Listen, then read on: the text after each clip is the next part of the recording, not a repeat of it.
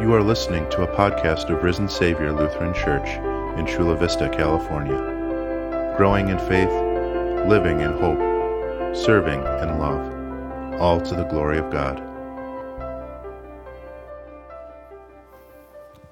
And surely I am with you always to the very end of the age.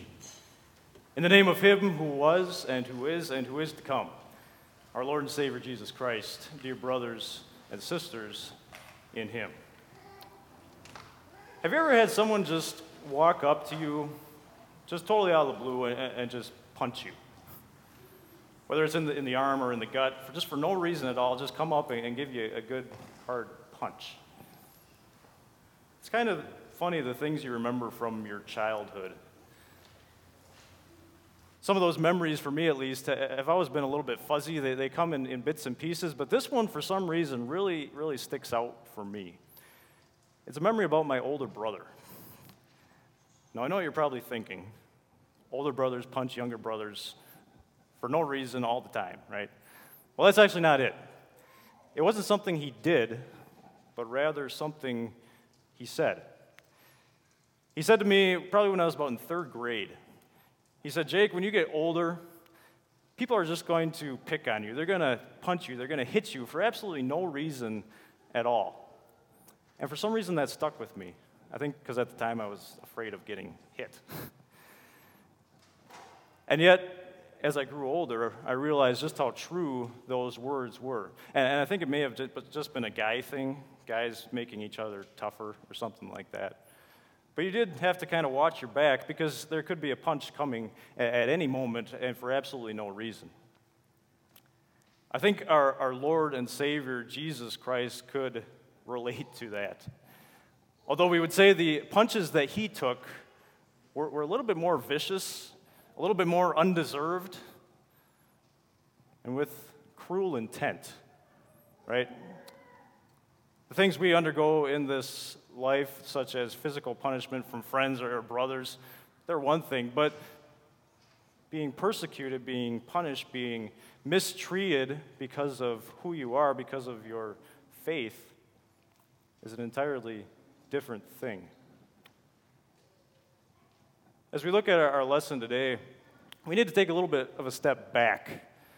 We heard the words of John 15, verses 26 and 27 today for our lesson.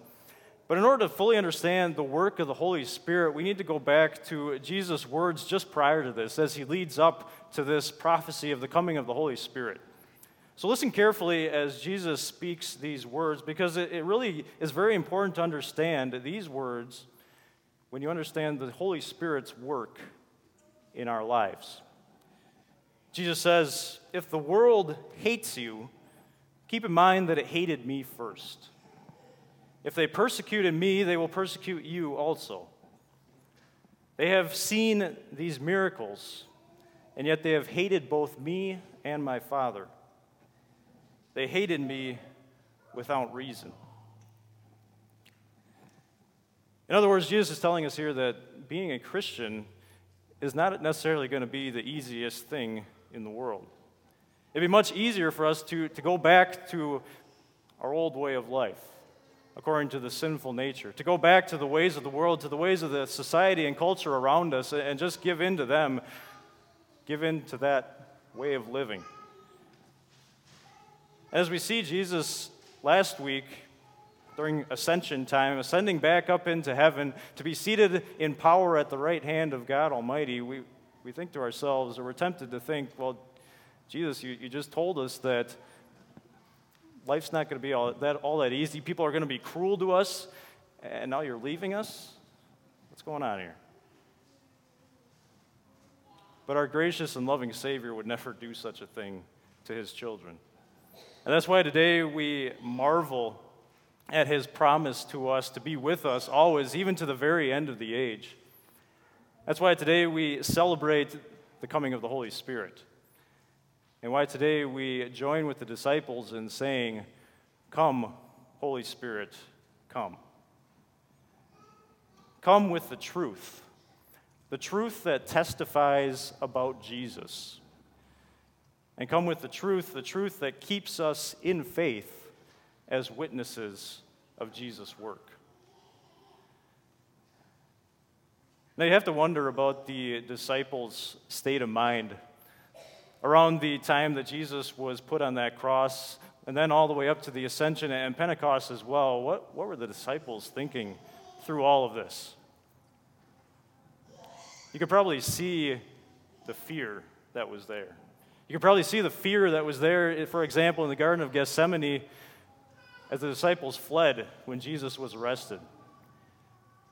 You could probably feel that fear thick in the air in that locked room after Jesus was put to death, where the disciples were cowering in fear of what those other Jews might do to them because they were too followers of Jesus. They were locked down because of that fear that they had, and that fear was then mixed with confusion. Confusion about all these things that were taking place. Could the Messiah really be dead? And then Jesus appears to them in that locked room, and they were thinking to themselves, could he really be alive? It's a ghost. Why hasn't he restored the kingdom of Israel yet, like we were expecting him to do? What does this all mean? Well, who is this Holy Spirit who he keeps talking to us about? And then the ascension, why is he going back up into heaven and leaving us here now that we finally have him back, living among us and teaching us? And they just couldn't seem to find the answers to all these questions that they had. But there's a common thread here with all these questions, a recurring theme. And that's this. All these questions, all these fears, all this confusion that was existing there was because their minds weren't yet open to the truth. Their minds weren't yet open to the truth. Not that Jesus hadn't spoken the truth to them time and time again in his ministry. Not that he hadn't explained things to them in great detail, exactly what was going to happen to him. They just simply did not understand all these things that were taking place. And it's into that pool of fear and confusion that Jesus then sends the Holy Spirit. Or as he calls him in our lesson today, the Spirit of truth.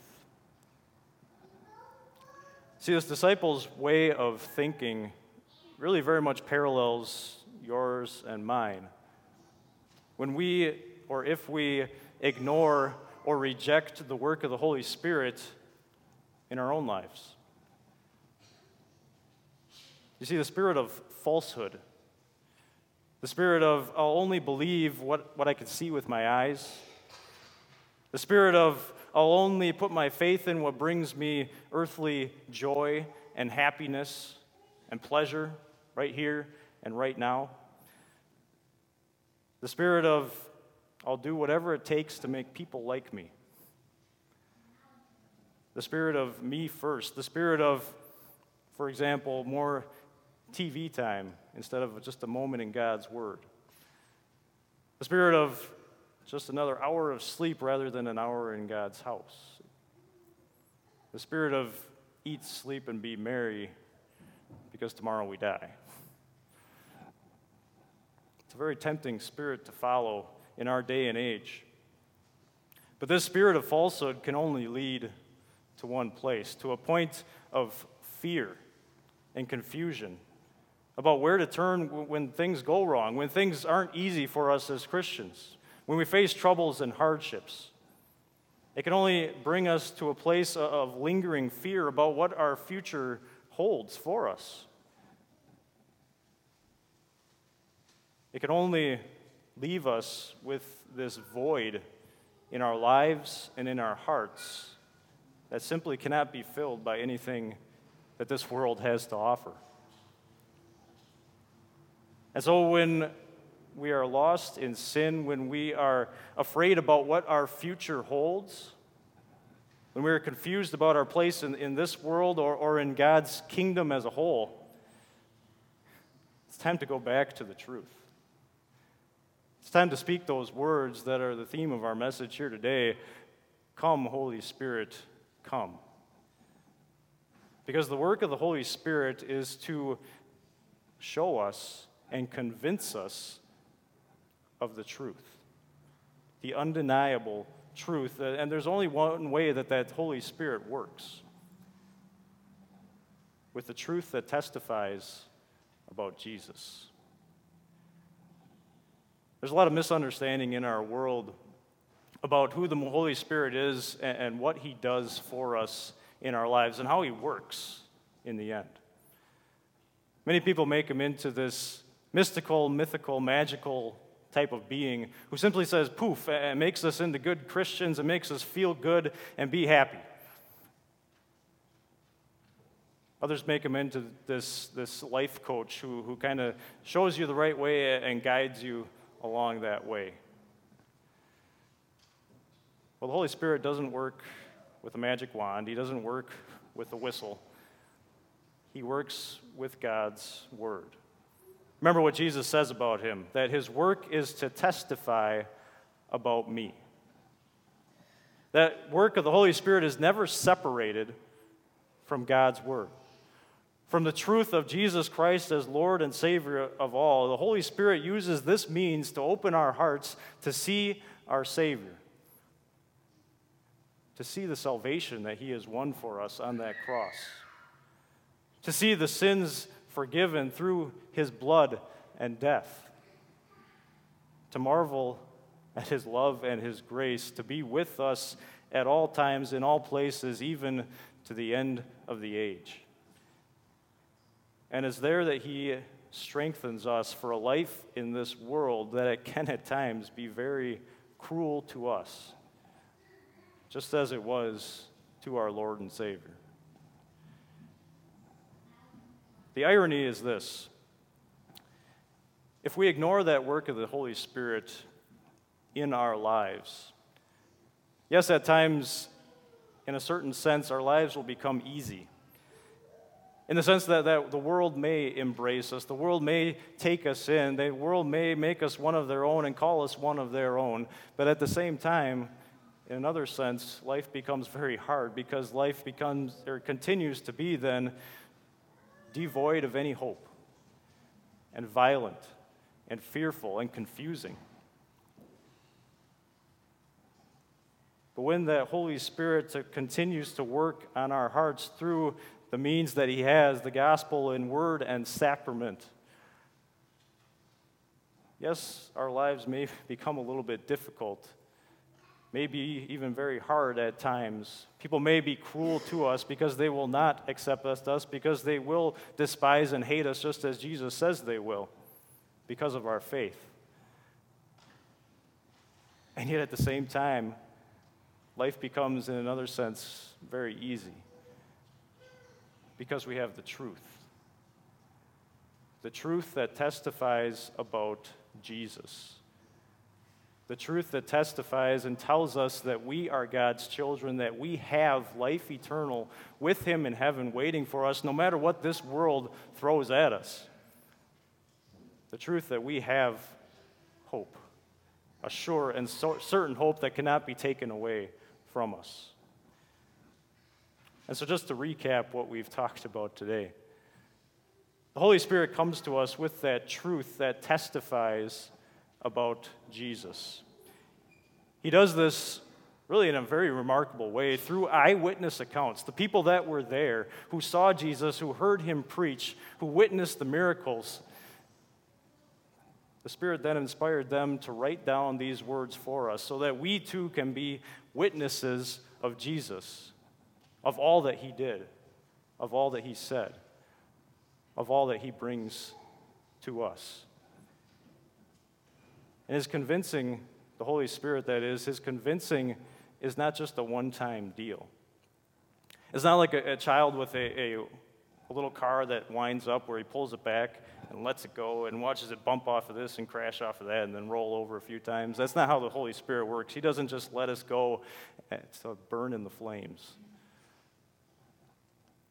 Rather, he's with us every step of the way. He's working in us every step of the way through God's word, through those means of grace, through the gospel and word and sacrament. He's with us every day, every hour. convincing us time and time again that Jesus Christ is our one and only Savior, that we are God's dearly loved children. And then he goes on to use us as his instruments, as his tools to carry that same message which he has convinced us of, to bring that message as his witnesses to the world. And so it's our prayer today and every day. Come, Holy Spirit, come. With the truth that testifies about Jesus, and with the truth that keeps us in faith as witnesses of Jesus' work. Amen. Congregation, please rise. Thanks for listening to this Risen Savior podcast. For more information about our church, check us out online at risensavior.us.